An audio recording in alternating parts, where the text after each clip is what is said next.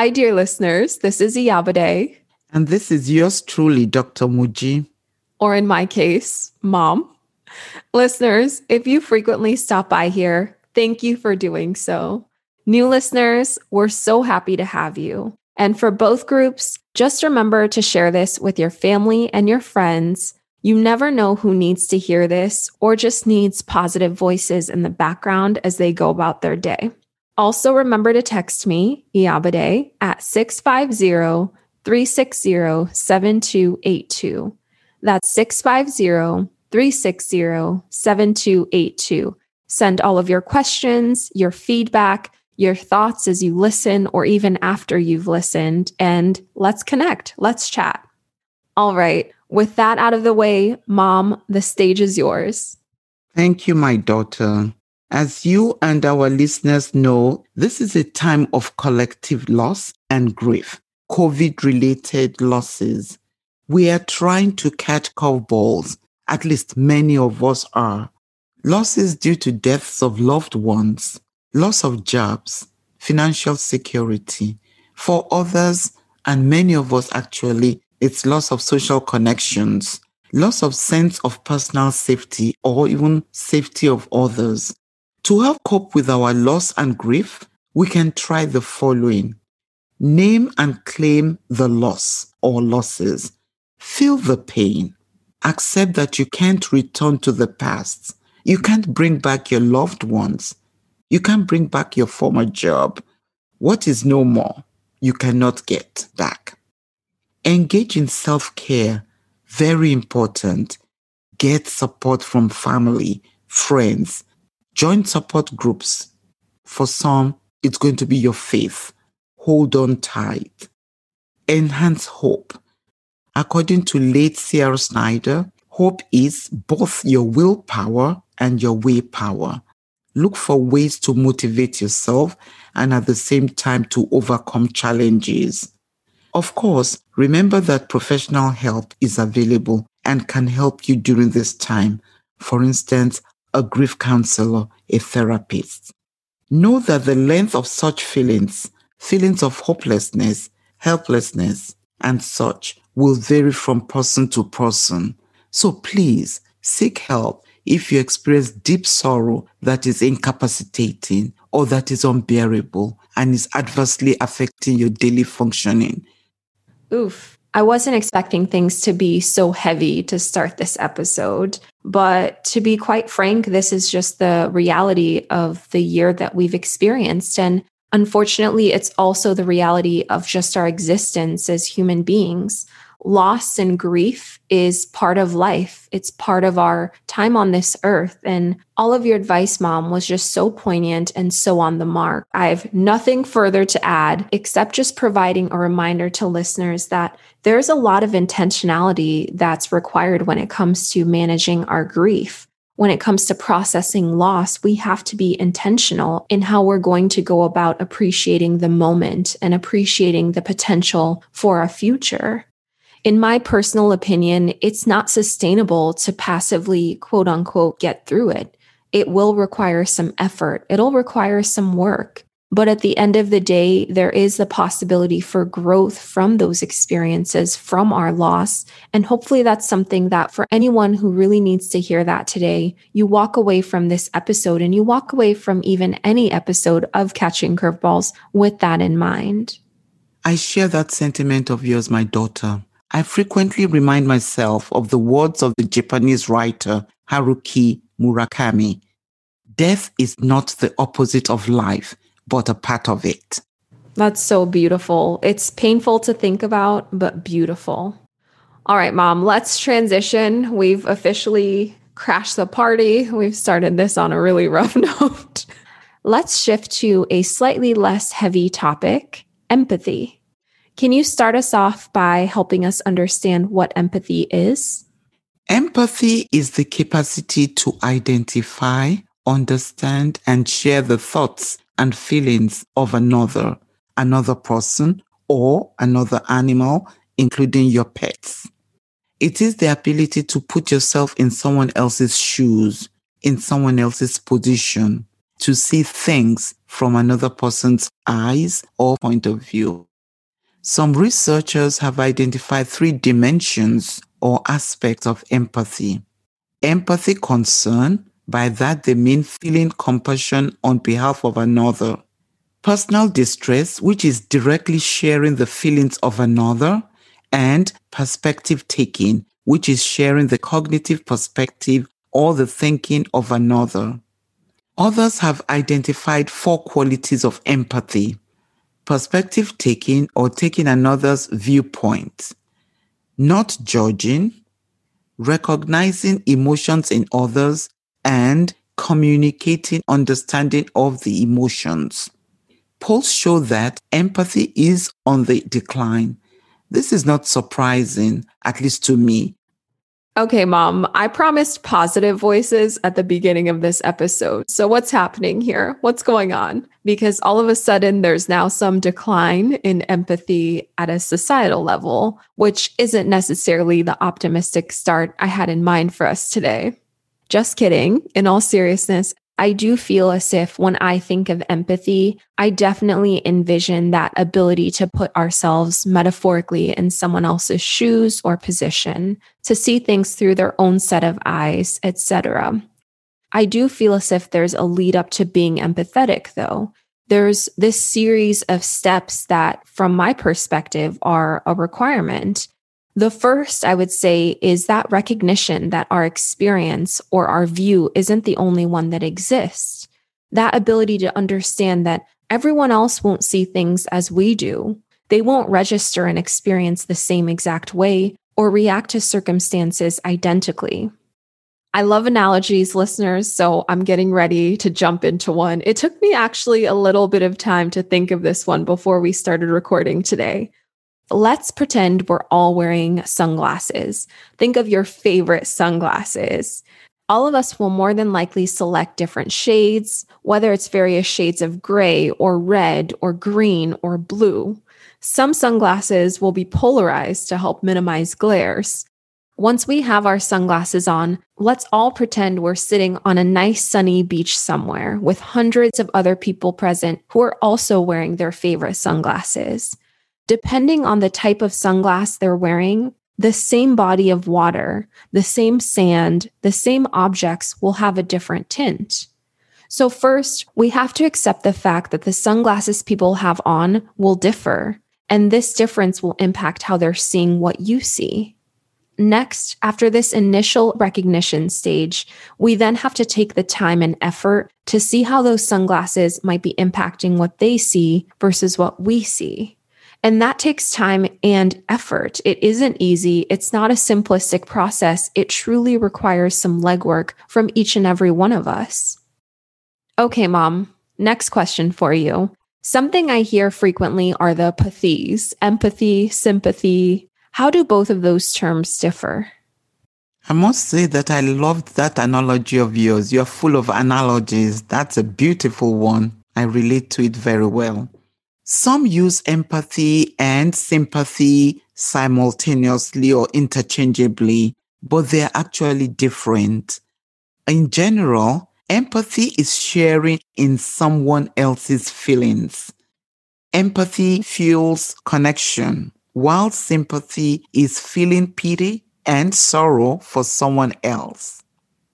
I like how you highlighted the value of empathy in fueling connections. I hadn't ever considered that aspect.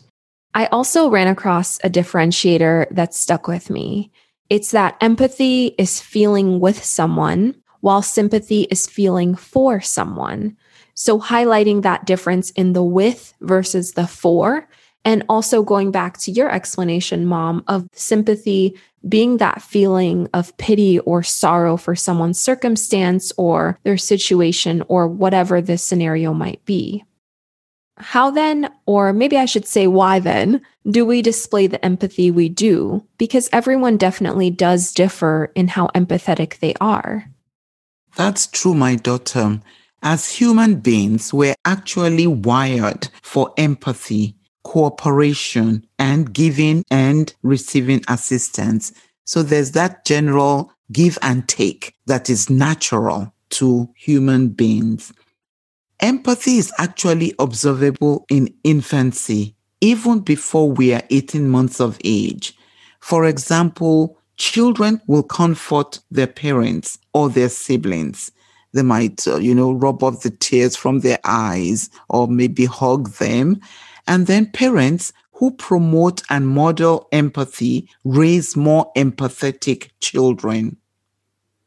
Most people are likely to feel greater empathy for their in-group, that is, people like them, people similar to them, and less empathy for their out-group, those who are not like them. Research also shows that the more misfortunes and the greater the severity of misfortunes, the more empathetic people will be. It's never too late, however, for us to work on this behavior, or we can call it a trait or characteristic. Why? Because it plays many important roles. It helps us connect and cooperate with others to make them feel that they are being heard or cared for. The ability to show that you care for a partner, relative, or friend is crucial to establishing positive relationships. For instance, in healthy relationships, you expect your partner to empathize with you in good and bad times, in sickness and in health, the usual saying, for better, for worse. Empathy is able to help with healing, both for the listener and the person being heard, that is, the giver and the receiver. It's needed in professions. I'm sure you would want your doctor, nurse, therapist or counselor, or even your teacher to be high in empathy. And of course, you would want your leaders or your boss to be high in empathy too. No, Mom, I like my medical staff cold. I actually like them to be apathetic. I'm just kidding. For anyone who might ever treat me or provide any care, I'll take either sympathy or empathy. I won't even be choosy. Something, Mom, that also was helpful for me as we were getting ready to discuss this topic was some material that helped me understand what empathy isn't. Because I describe myself as highly empathetic, but I definitely recognize that I fall into certain traps. And so there's some that I wanted to share with the listeners because perhaps someone else out there, similar to myself, also can relate. If anyone's interested in the source, I'll text you the link because for me, I pulled this from a screenshot from a school counseling presentation. So it's not the easiest thing to cite in an audio-based podcast, but I'm looking at the picture, I'm looking at the screenshot. I can share it with you as well. So first, empathy is listening without judgment. Empathy is not telling the person about our own experiences. I think of this as a Me Too response. I know this is the wrong time to say Me Too, but that's truly what I think of this as, because in an effort to connect or prove to the person that we're speaking with that we can relate, it can be tempting to share our Me Too experience. But realistically, now isn't the time to talk about you. It's not about you in this moment in time. You can share how you've dealt with a particular circumstance, but first, actually listen. Next up, empathy is trying to understand how the person feels. Empathy is not assuming we know how the person feels based on our own experiences. And for me, I try to remind myself to ask questions versus the assumptions-driven one. The person or people you're speaking to and interacting with, they're wearing their own sunglasses while you're wearing yours. So don't assume that they feel the same way you did or the same way you would. Empathy is seeing things from the person's perspective. Empathy is not telling the person things will get better. Do not say, at least, or it could have been X, Y, and Z. Trust me, I struggle with this as someone who tries to find something positive or salvageable in any situation, but now isn't the time to remind them that at least it isn't worse, or at least they aren't in another person's shoes. And lastly, empathy is seeing the person as a human being.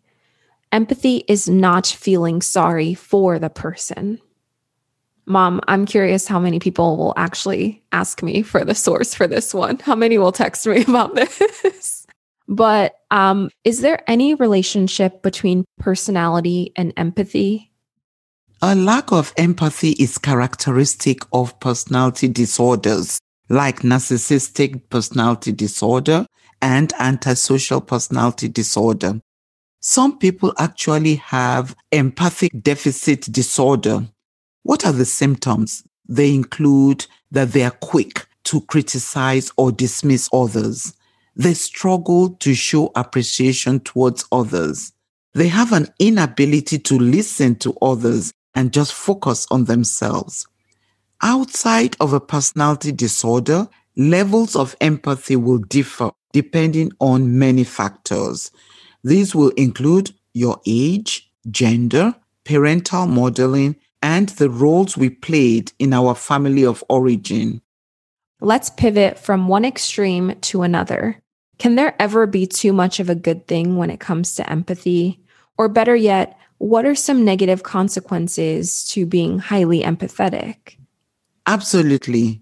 When putting yourself in someone else's shoes becomes your major way of relating to others, you might be ignoring your needs. You might be excessively modest, and you might be easily taken advantage of by others. This might also lead to the development of generalized anxiety or even depression.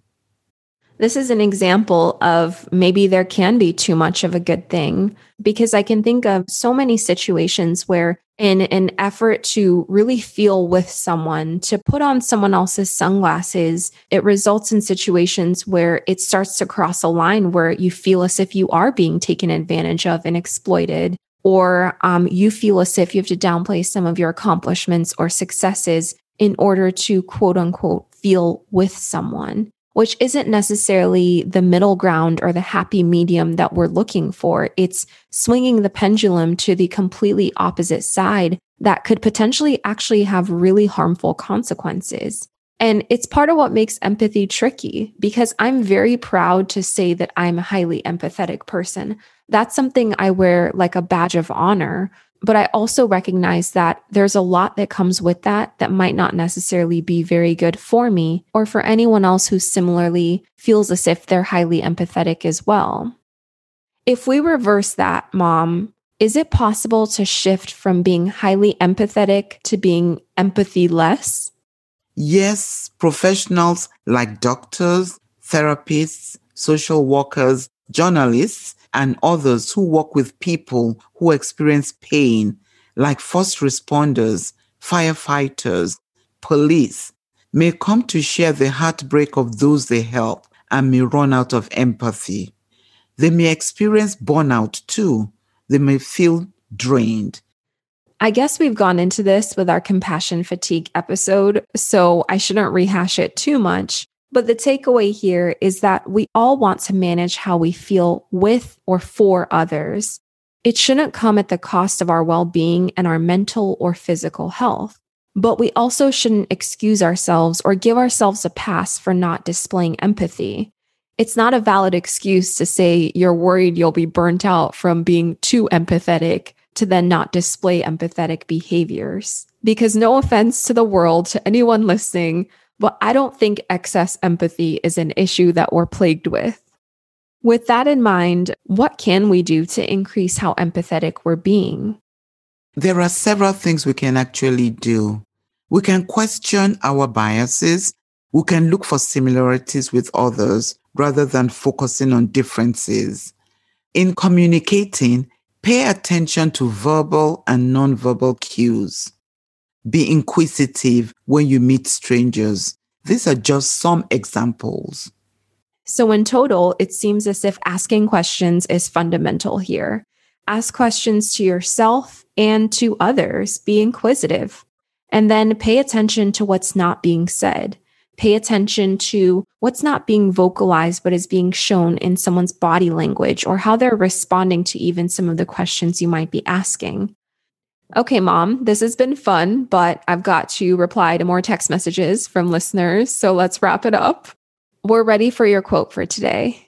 Actually, I have 2 quotes today, my daughter. The first is by an unknown author. Quote, "Empathy is seeing with the eyes of another, listening with the ears of another, and feeling with the heart of another." End of quote. My second quote is by former President Barack Obama. Learning to stand in somebody else's shoes, to see through their eyes, that's how peace begins. And it's up to you to make that happen. Empathy is a quality of character that can change the world. End of quote. Well, that's all for now. Thank you for spending time with us. Yes, we want to hear from you. Give us feedback on what you heard today and suggestions for topics you would like us to discuss in future episodes. You can email us at catchingcurveballs@gmail.com. That's catchingcurveballs, all one word, @gmail.com. Also, remember to follow us on Instagram for much more content at Catching Curveballs Podcast. That's Catching Curveballs Podcast. And as always, remember to rate, review, and tell everyone you know about the podcast. We cannot wait to connect with you soon.